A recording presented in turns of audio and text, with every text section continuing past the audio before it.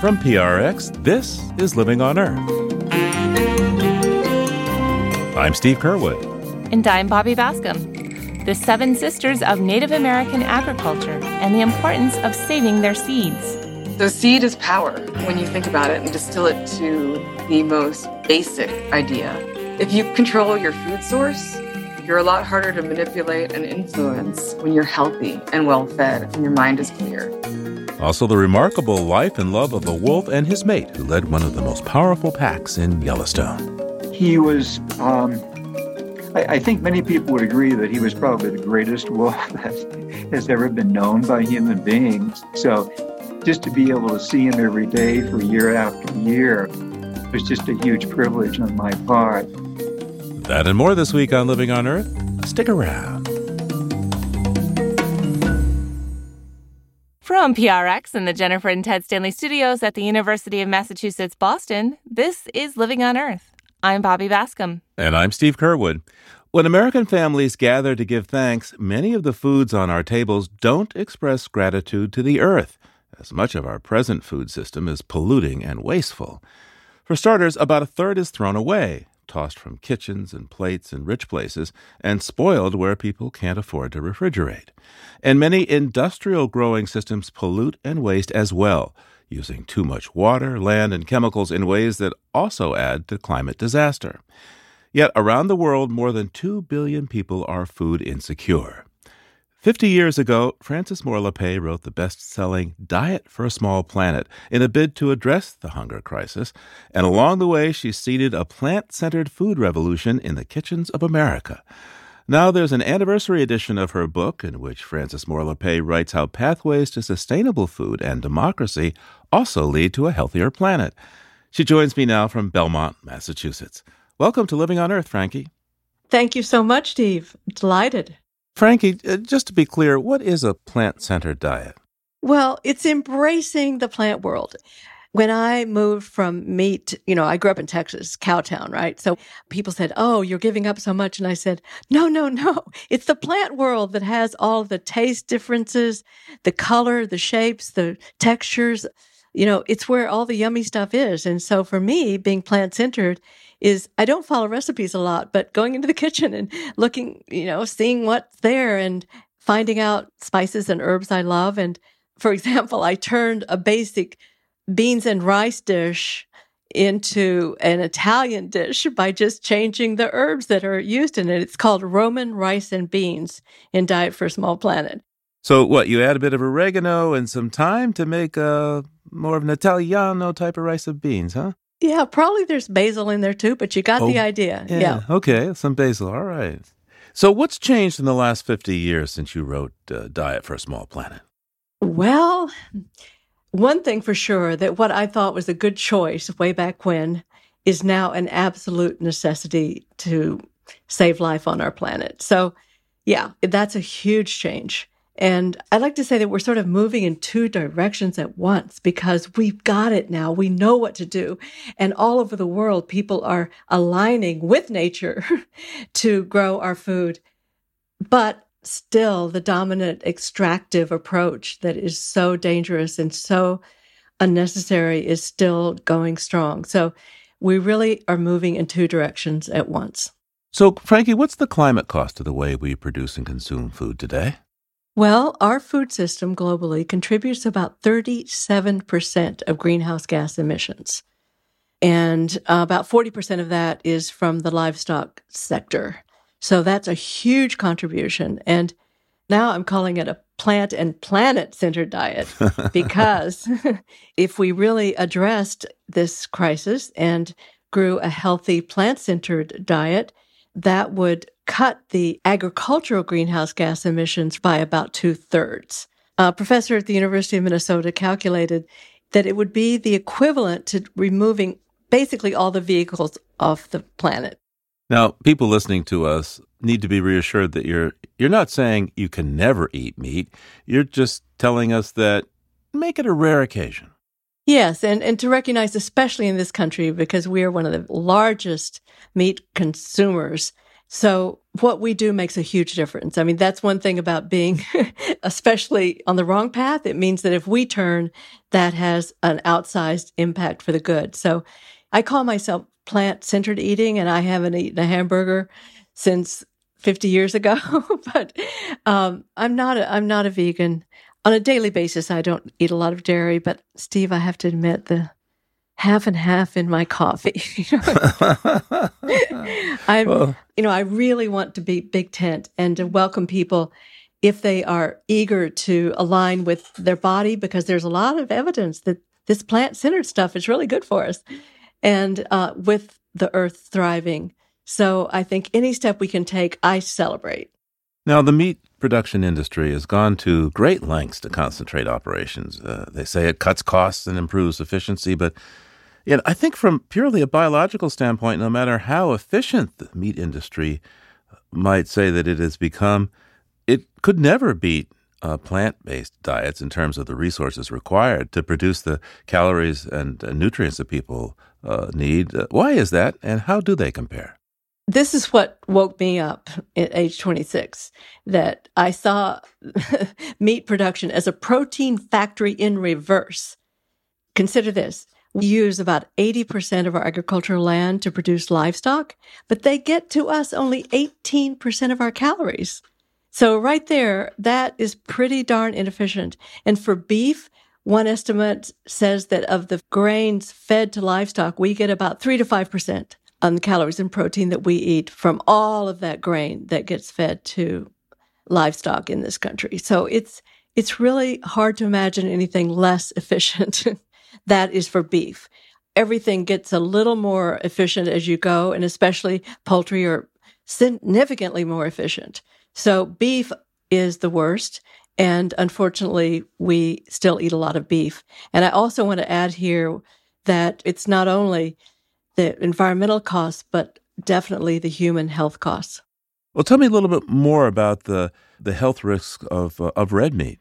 Well, I was actually shocked to learn recently that the WHO, the World Health Organization, has deemed red meat a probable carcinogen. And when I looked into it a bit, that has to do with heme iron in red meat, and that could be a facilitator in some way of a process of disease, and that high temperature cooking could be a factor in making it not good for us.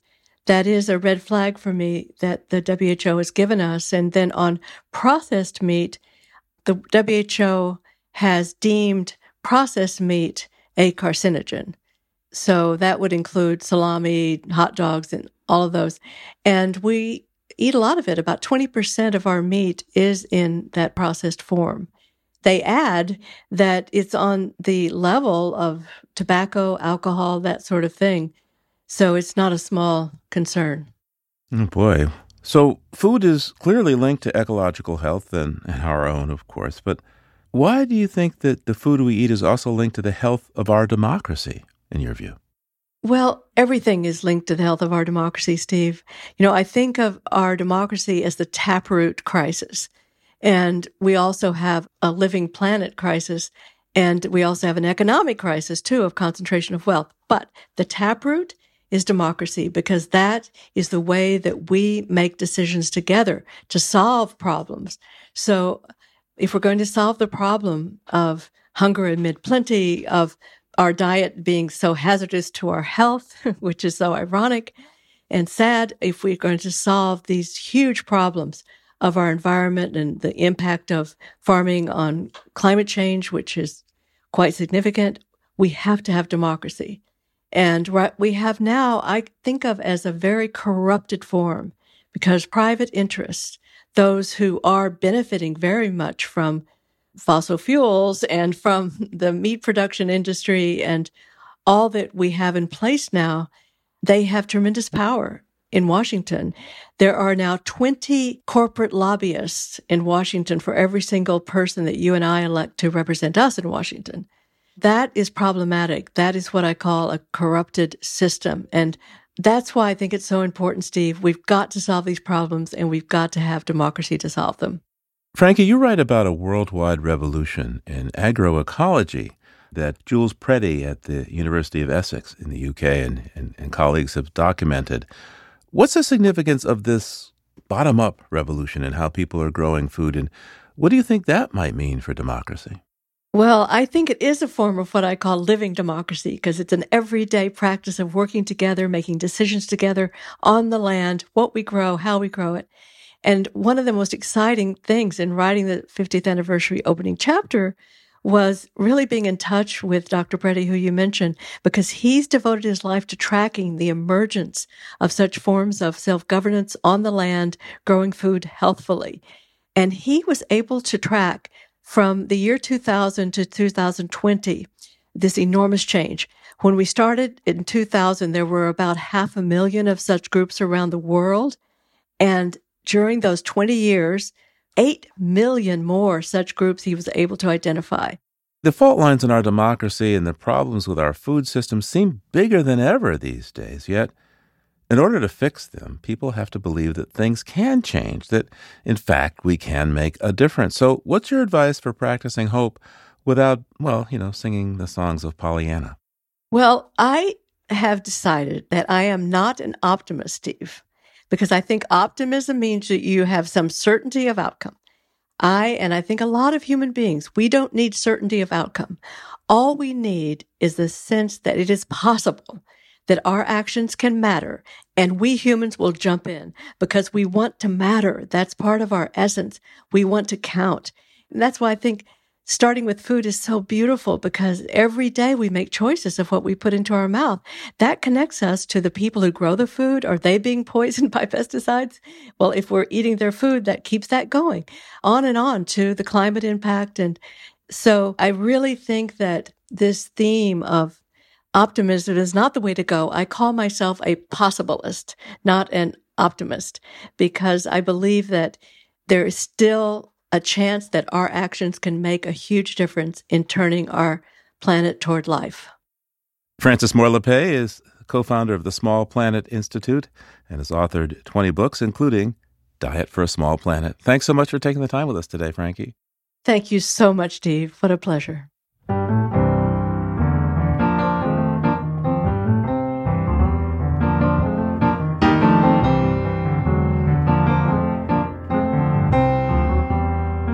More and more people today are choosing to eat less meat as a way to take better care of the planet and themselves. But Living on Earth producer Paloma Beltran says it's not always easy. One of my favorite things about visiting my family is my mom's cooking. My mom, to me, is an undiscovered celebrity master chef. Her name is Marcia, and she is definitely the cook of the house. It's amazing how everything she makes comes out tasting so good, like from a 5-star restaurant. I have always praised her culinary skills. I'm like her #1 fan. So when I went vegan, it was a much harder job for her. I stopped eating a lot of her food because it contains dairy or animal products. She uses this seasoning called Nor Suiza, which is made up of ground chicken. It basically contains the wattle, the beak, the legs. It's a very common seasoning in Mexico. So I was a little bit hesitant to continue eating her food, even though she claimed it was 100% vegan, but I still did. Until one day, I caught her in the act. She was sprinkling some Nor Suiza into a veggie broth. After that, I completely stopped eating her food for months, and she was heartbroken. It took her a while to try and incorporate vegan ingredients. I really didn't expect her to, but she wanted to, which was really sweet of her. We started working together on vegan recipes, things we could share. One of our favorite dishes is ratatouille. It's very simple to make. It basically consists of eggplant, cebolla, tomatoes, tomato paste, vegan butter, ajo, and fresh parsley. You'd start off with a Pyrex, and at the bottom you'd put vegan butter, onions, salt, and pepper. Then you'd soak slices of the berenjena in water, That way, it softens up. Once the eggplant is softened, you can start making layers of berenjena, tomato, onions, tomato paste, and seasoning. You'd continue making layers up to the top of the dish. Once you got to the top, you'd sprinkle some fresh perejil and then pop it into the oven, around 350 degrees. You'd leave it there until it's softened up and everything harmonizes. And that's our favorite dish. That's Living on Earth's Paloma Beltran.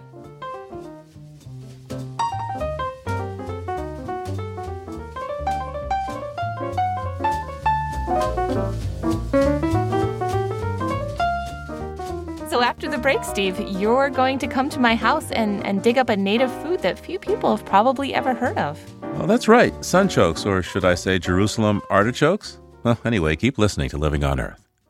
Let's talk about setting the mood. That's right, the mood. You know, when you want to get intimate, be it by yourself or with a partner, there is something you need to have on your nightstand. Maude, a female-led Latinx company founded by Eva Goicoechea and created for all bodies, genders, and races. Maude is redefining what sexual wellness and modern intimacy looks like, creating the next chapter in the sexual wellness industry. Maude makes modern, body-safe, high-quality essentials for before, during, and after sex. A whole variety of products like vibrators, lubricants, and massage candles. The products are absolutely beautiful, with a lot of attention paid to design, sustainability, and inclusivity. If sexual wellness had a name, it would be Maude. Get 15% off your first order using the code LIVINGEarth. Go to getmaude.com/livingearth. That's getmaude.com/livingearth. You deserve a night in.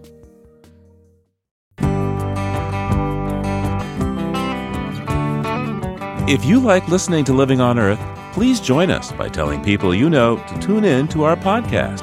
And if you can, please send us a donation. $5 or more makes a difference.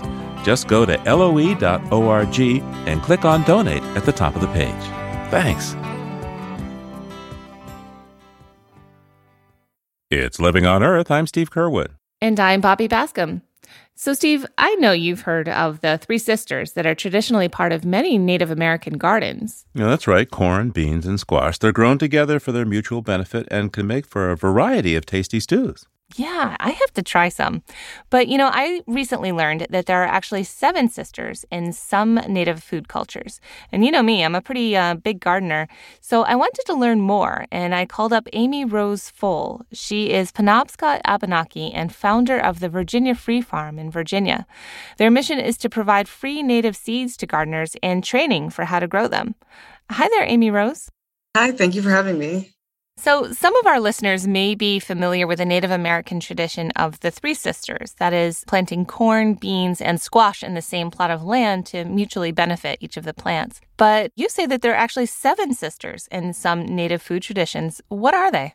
Yeah, so we're so different across the continent. I mean, there's 600 different tribes. And so we have a base of 7 sisters: Escamon, which is corn; Atabaqual, which is beans; Wawasawa, which is squash; Gizoskozan, which is sunflower; Jerusalem artichokes, which actually don't even have a word. We call them Ojibwa potatoes. You know, the Ojibwa are far west in Anishinaabe. They're west on the other side of the Mohawk.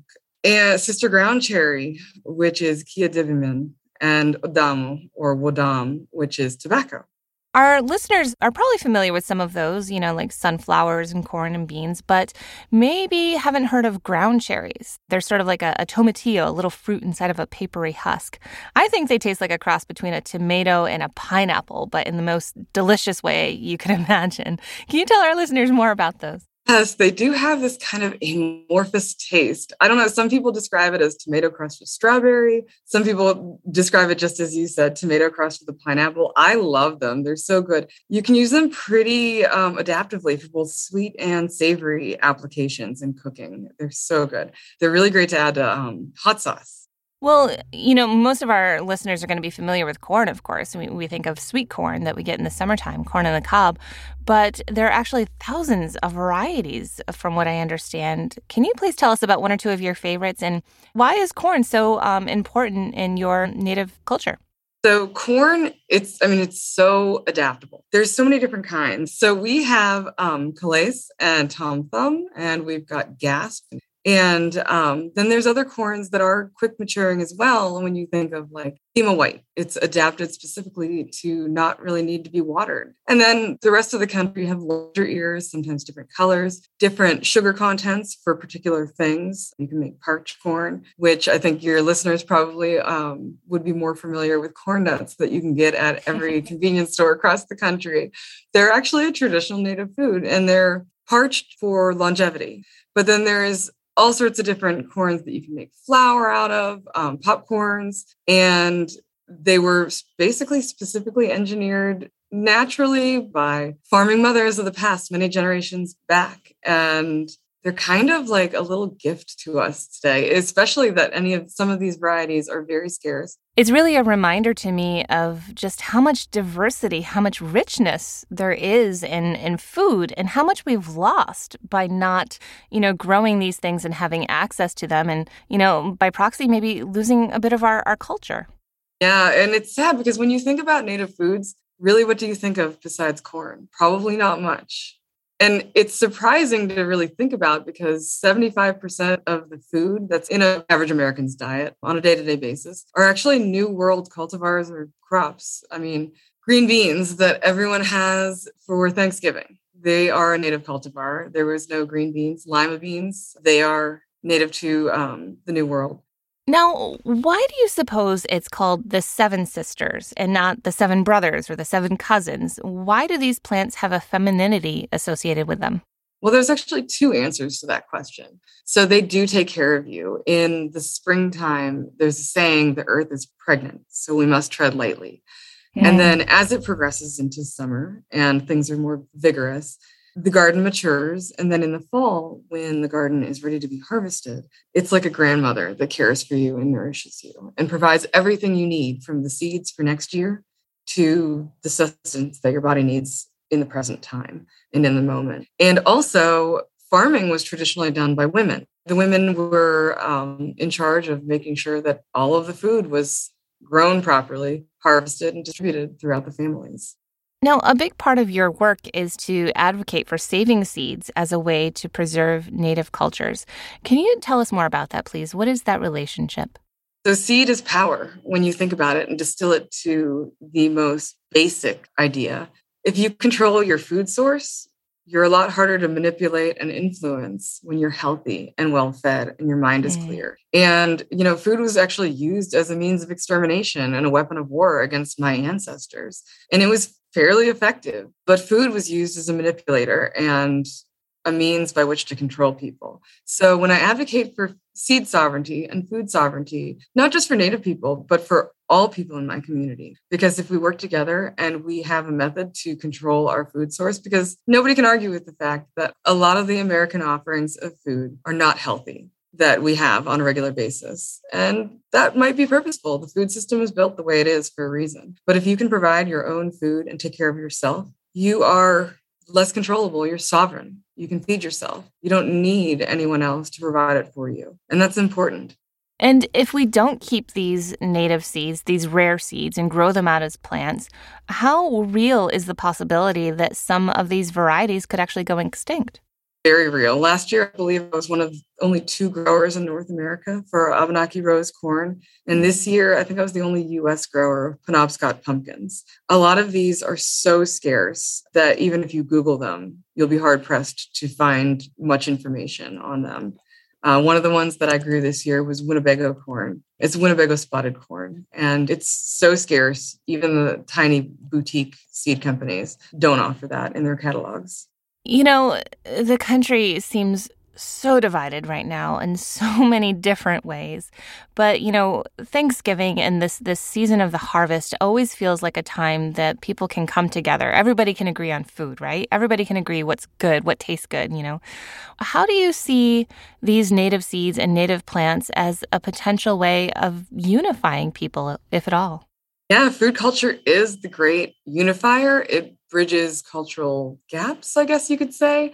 Okay, so when I think of culture, I always think of food. I think of Italian food or Thai food or Ethiopian food. And I think food can be a great unifier, especially when you're trying something new. When you're sitting around your Thanksgiving table, you're basically eating the continent, the green bean casserole, the turkey, the potatoes, the pumpkin pie. And it's funny because not a lot of that is seen as native food anymore. It's just kind of generic American food. And when you think about Thanksgiving in particular, it was a manufactured holiday after the Civil War to bring two sides of a divided country together. So I think that there's a lesson to be learned from that, And if we can just set our differences aside and sit down around a good meal and enjoy it and savor it, there's huge power in sharing food with someone. The first thing I do whenever anybody comes over, especially if they're a new guest or I haven't met them before, or they're brought by a friend of mine over, is try to feed them. Maybe I'm turning into my grandmother, but I think that's great. It disarms you. It makes you feel welcome and comfortable. I think that that's a beautiful thing. I do too. I think, the way to anyone's heart really can be through food. Amy Rose Full is founder of the Virginia Free Farm in Kent Store, Virginia. Amy Rose, thank you so much for sharing these stories about food with us today. Luni, thank you for having me. So it's a beautiful fall day today here in New Hampshire, and I'm waiting for Steve to arrive any minute now to help me dig up some sunchokes. Hey, Bobby. Hey, Steve. How's it going? Such a wonderful fall day, huh? Oh my gosh, we really lucked out with this weather. It's so beautiful today. So here we are in the harvest season in your garden, Bobby. Yes. Yeah, you know me. I'm a pretty big gardener. And, we just heard this story from Amy Rose Full about the 7 sisters. And I have to say, I never knew there were 7 sisters. I grow the 3 sisters, corn, beans, and squash. But I read this article she wrote, and I realized I actually grow 6 out of the 7. I don't grow tobacco. I never occurred to me to do so. But this is actually right now the season to dig up sunchokes. Everything else in my garden is dead or dying, looking pretty sad. But right now is the season for sunchokes. All right. Well, I'll grab one of these shovels. Yeah, maybe I'll grab a pitchfork. You grab a shovel. We'll see what works best. All right. So it's just right here in front of us, and you would probably have no idea that there's food growing in this patch of dead-looking, dried-up weeds. But right here... Yeah, as a matter of fact, it don't look like much of nothing going on here. It doesn't, but had you been here like end of September, beginning of October, that's when sunchokes are blooming. And it's great because it's just when all of the other blooming flowers are done that sunchokes come out. And they're this beautiful yellow flower, and they're in the sunflower family. And they're a wonderful late-season food for pollinators. I've seen them covered in bees and even some straggling butterflies that are still hanging around. Love the sunchokes. Yeah, these guys are really tall. Yeah, they must be, 8 feet tall or so? Yeah, those are big. And there's, I see the remnant of the flower on the top there. Yeah. It's all kind of dark and shriveled, and the leaves are shriveled. Yeah, they don't look like much right now, but this is actually the time to harvest them. And I was thinking maybe we could start along the edges, because the other thing about sunchokes is that they just spread and they'll take over this whole little field here. Here I have some horseradish growing, so I'd sort of like to, maybe get on that side of it. All right, so we'll come on the other side of the horseradish. You want to come in? Okay. Ooh, your soil is so dark and rich, Bobby. Yeah, it's good stuff. Wow, look at these, Bobby. You grew some big ones, huh? Steve, I did so little to grow these, but yeah, they do look good. They're white, sort of like a potato, but with all these little funky knobs all over them. So what do they want? Where do they need to be? In the bright sun? Yeah, they like sun, not too wet. And honestly, if you leave any one or two behind, they'll just take off the next year. So growing sunchokes is sort of a commitment. You're almost never really going to be rid of them, which is okay. I like them. And this comes from the Native American tradition. People grew this in North America long before people came from Europe and Africa here. Yeah. It's very, very much a Native American food. And Amy Rose Full told us it was one of the seven sisters, one of the most important foods that the Native Americans grew. Really important part of their food culture. Well, I can see why, especially in terms of timing. Here it is November, and you're getting a nice harvest. Yeah, exactly. And honestly, you can harvest these pretty much year-round. I mean, once the ground is frozen, it would be a pretty arduous task, but you could. All right. Well, shall we go cook up some sunchokes? Yeah, let's do that.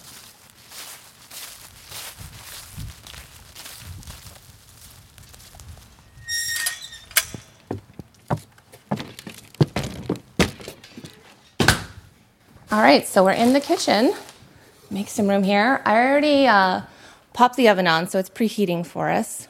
And first thing we need to do, obviously, is wash them. They're pretty dirty.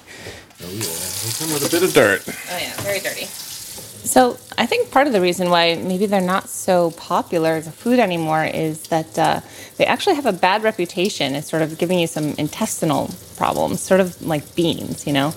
But if you don't overdo it, if you just have a few, it should be okay.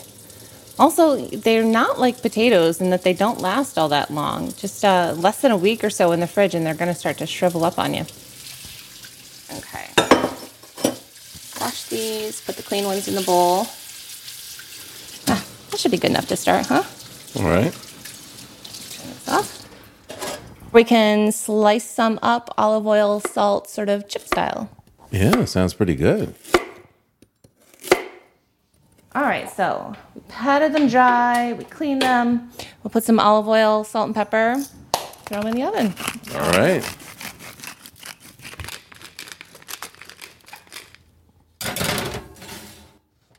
So this is set at about 375. I guess it might take 15 minutes or maybe something like that. All right.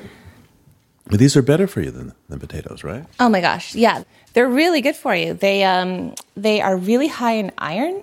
One little sunchoke has as much iron as 3 ounces of red meat. And they're supposed to be really good at stabilizing blood sugar. So for diabetics, this would be a superfood. I think they're also high in protein, all sorts of nutrients. They're really, really good for you. Mm. So I think these are about done, Steve. Let's check it out. I think you just want to cook them until they're pretty soft. All right, let me grab a spatula and a couple forks and plates. Okay. Here we go. Bon provecho. All right, you're the cook. You tell me what you think. Okay. It's really hot. They're so good. They're so good. They're such an underrated food, really. They're like kind of sweet, not in a sweet potato sweet way, but just kind of sweet and nutty. They're really delicious, in my opinion. But this is your first time, so you give me your honest assessment. Okay.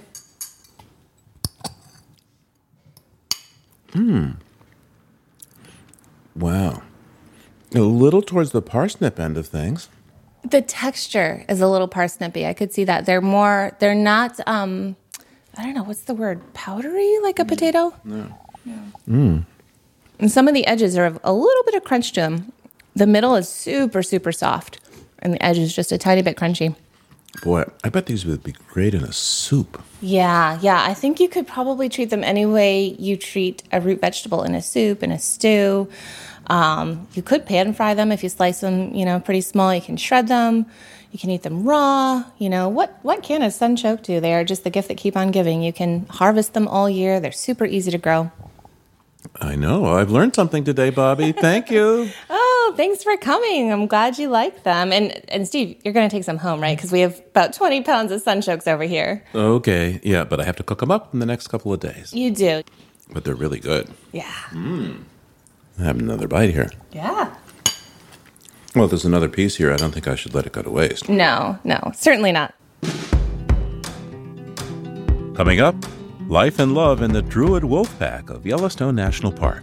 That's just ahead on Living on Earth. Support for Living on Earth comes from Sailors for the Sea and Oceana helping boaters race clean, sail green, and protect the seas they love. More information at sailorsforthesea.org.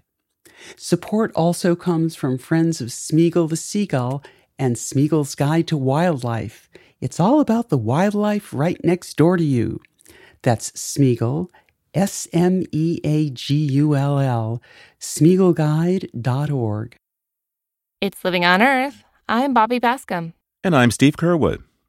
One of the most endearing aspects of dogs as pets is they can respond to each other and us humans with what seems to be unconditional love. So we really shouldn't be surprised by a love story about two wolves, given that wolves and dogs have almost identical DNA. Living on Earth producer Jenny Doering learned the wolf love story you're about to hear from Rick McIntyre, who logged more than 100,000 wolf sightings in Yellowstone National Park as a biological technician with the Yellowstone Wolf Project. Rick's longest continuous streak of watching the wolves started in June of the year 2000 and was an amazing 6,175 days. Wolves are most active at dawn and dusk, so Rick had a lot of early mornings and late nights. And cold. Sometimes the temperature got as low as 33 below. Rick McIntyre is retired now, but he still gets out into the field almost every morning to watch the wolves before coming home to write about them. He's written 4 books about the Yellowstone wolves and spoke with Jenny about his 2020 book, The Reign of Wolf 21. It's the heartfelt account of 21 and his mate 42 and the Druid wolf pack they led for a decade in Yellowstone National Park.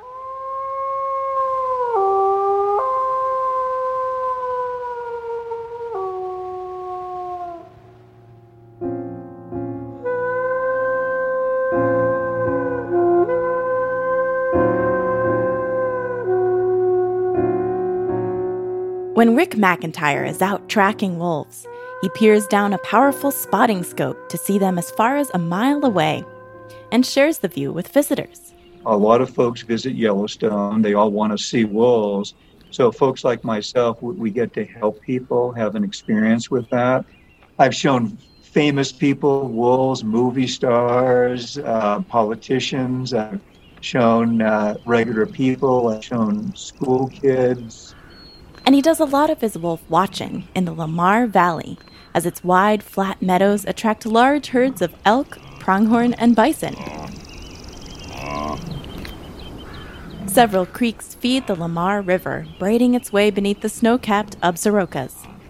It's a big, open landscape where humans can feel like there's so much beyond us. I think we understand now that we're just part of a very big world, and many other species are out there, including primates and wolves, dolphins, whales, etc., that have emotions, intelligence that are very, very similar to us. Anyone that watches wolves in the wild, there's just no way around it that they have very strong emotional aspects of their life. They are rational thinkers. They make decisions, either good or bad. And they're highly social animals who live together in packs of 5 to 10 members. And Rick says packs can briefly grow to 30 or more members before some strike out on their own, living life as a lone wolf before finding another home. And he told me he had to write a book about the alpha male that researchers called Wolf 21.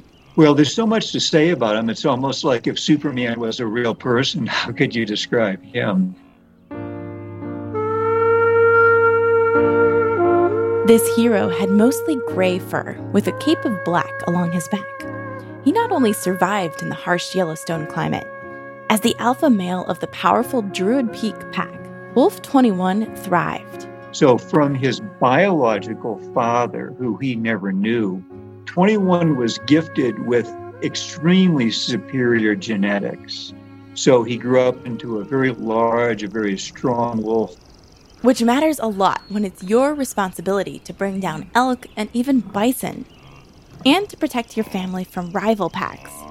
The Yellowstone ecosystem supports about 8 to 10 packs with names like Leopold, Chief Joseph, and Molly's, which each patrol their own territory.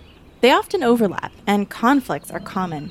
In fact, wolves in Yellowstone are most likely to die from wounds inflicted by other wolves. But Wolf 21 didn't have to worry too much about that.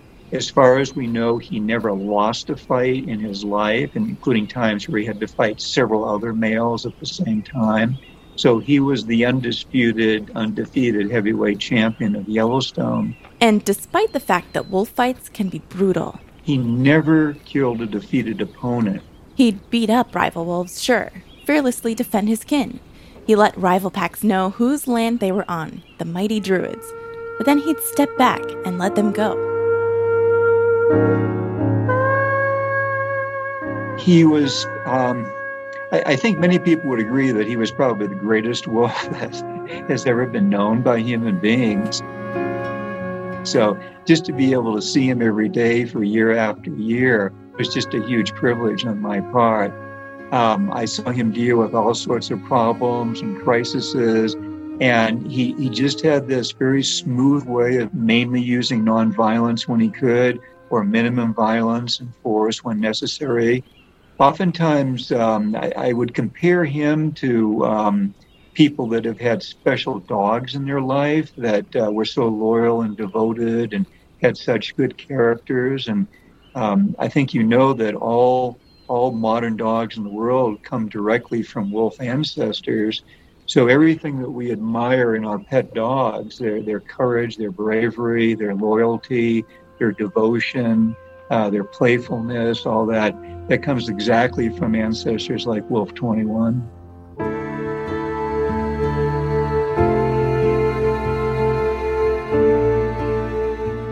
Alongside the alpha female, he led one of the largest packs in Yellowstone history, with 37 wolves at its height. The Druid pack drew the fervent attention of the wolf-watching public. They'd flock in the hundreds to the Lamar Valley, where they reigned. Rick would help them find the pack, and if they were lucky and patient, these adoring Yellowstone visitors would get to see the alphas leading a hunt, or chowing down on a carcass, or playing with their pups. You would see this gigantic male wolf start a wrestling match with a little tiny pup, let's say maybe a month or two old. And it seemed like 21 would wait for the pup to grab one of 21's leg or maybe a piece of fur on his belly or something like that. And with the most gentle tug that probably the pup was making, 21 would flop over on his back, pretending that the little pup had just defeated him in battle. It was just another aspect of his personality that was so fascinating to watch. The alpha male, Wolf 21, was beloved by the public, and it's no surprise he's the focus of Rick's book. But Rick says the alpha female plays just as important of a role, if not more so, in leading the pack. And at one point in the Druid Peak pack, the alpha female, known as Wolf 40, had a leadership style that, well, let's just say it was very different from Wolf 21's peaceful demeanor. Competition within packs is normal. After all, the alphas have the best chance of passing on their genes, and there can only be one alpha male and one alpha female. And sometimes she'll do anything to gain power. We don't know exactly what 40's problem was, but she had a very violent and aggressive personality. She drove her own mother out of the pack, and then one of her two sisters, so that she was now the alpha female. For years, she relentlessly bullied and abused her remaining sister, who didn't seem to be able to fight back. She'd bite and beat up Cinderella, which is what the Wolf Project researchers nicknamed the underdog. There were signs that the old alpha even killed her sister's pups 2 years in a row, in 1998 and 99. A wolf pack can only feed so many hungry mouths, so this kind of behavior isn't unusual, though it sounds cruel. And the big, powerful Wolf 21? Male wolves in the wild seem to have a compunction against doing anything that will harm a female.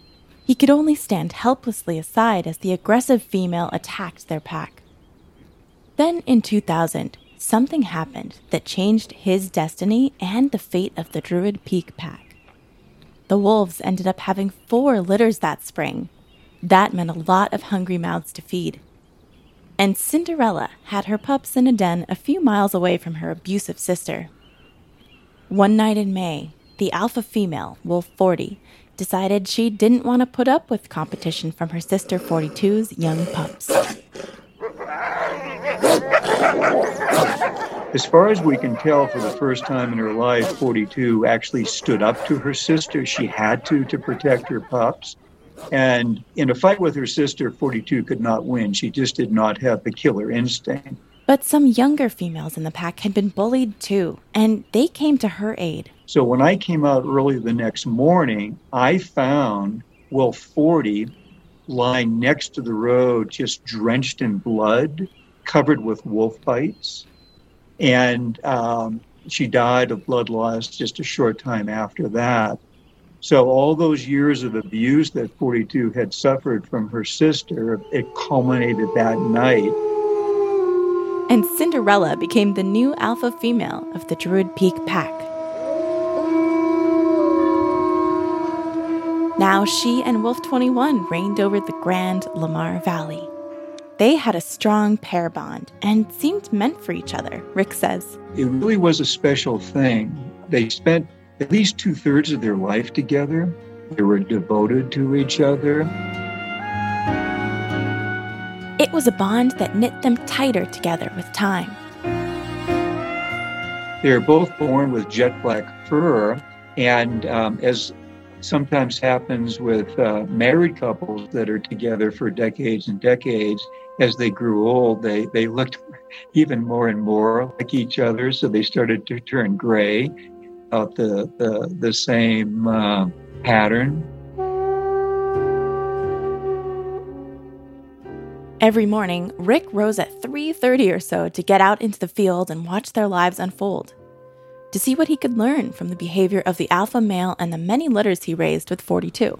He was so dedicated to his family, to his friends. He would do anything for them, certainly risk his life constantly for them.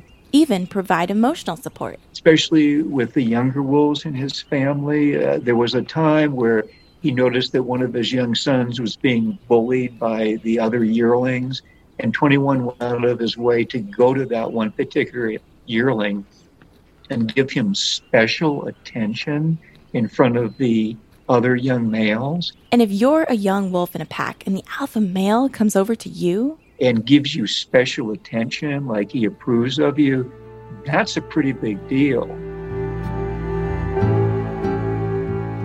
Rick says this kindness and empathy made Wolf 21 stand out. He certainly was an ideal role model for me and for everyone else that knew him. If all of us could be more like 21 or like 42, the world would be a lot better place. So this one particular day in late January, I saw the two of them come together. It was just the start of the mating season, and they were very affectionate with each other. And from a distance of about a mile or two away, I saw them have a mating. It was very touching because they laid down as they were still mating, and he put one of his paws around her shoulder in a very affectionate way. The next morning, Rick got up as usual, hours before sunrise, and soon spotted the family. He could see the patriarch, but where was his mate? He couldn't get a signal from her radio collar. Cinderella was missing. Rick and his colleagues started searching for her. We found out what happened to her that night. The Wolf Project tracking plane circled over where it looked like there had been a big fight. The alpha female lay still in the snow, the latest victim of a wolf battle with the rival Molly's pack. But 21 did not know. He spent the next 2 months going in a search pattern throughout his territory. As far as I could tell, acting like he was trying to find her.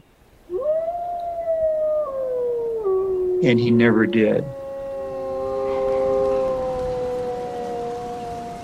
And I could see that he was rapidly experiencing a physical decline. He was turning gray at a much faster rate than he had just a short time before that. He seemed to be listless, He just wasn't the same as he had been prior to that time. Before long, 4 months had passed since she had gone missing.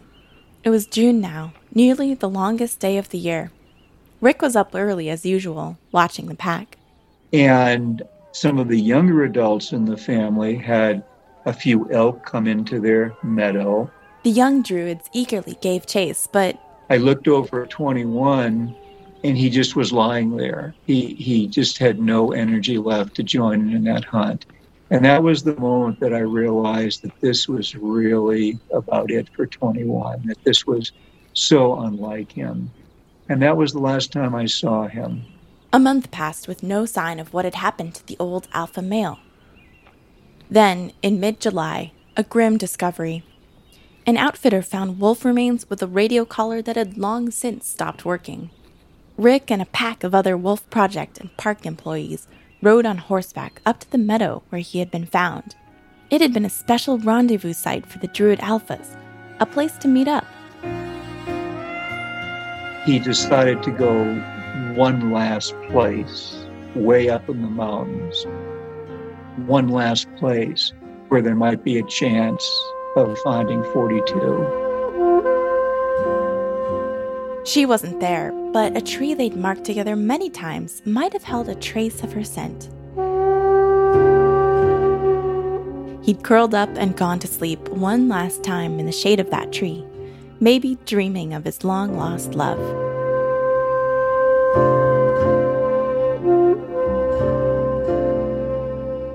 Rick McIntyre's 2020 book is called The Reign of Wolf 21.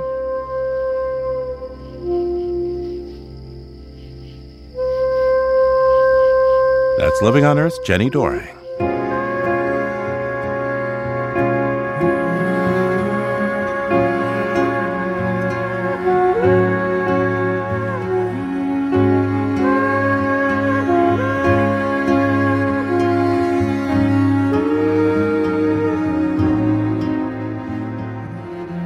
Living on Earth is produced by the World Media Foundation. Our crew includes Naomi Ehrenberg, Paloma Beltran, Jenny Doering, Mark Seth Lender, Don Lyman, Ainsley O'Neill, Jake Rigo, Genevieve Santilli, Teresa Shi, Gabrielle Urton, and Yolanda Omari. Tom Tiger engineered our show. Allison Lierstein composed our themes. You can hear us anytime at LOE.org, Apple Podcasts, and Google Podcasts. And like us, please, on our Facebook page, Living on Earth. We tweet from @LivingOnEarth and find us on Instagram @LivingOnEarthRadio. I'm Bobby Bascom. I'm Steve Kerwood. Thanks for listening.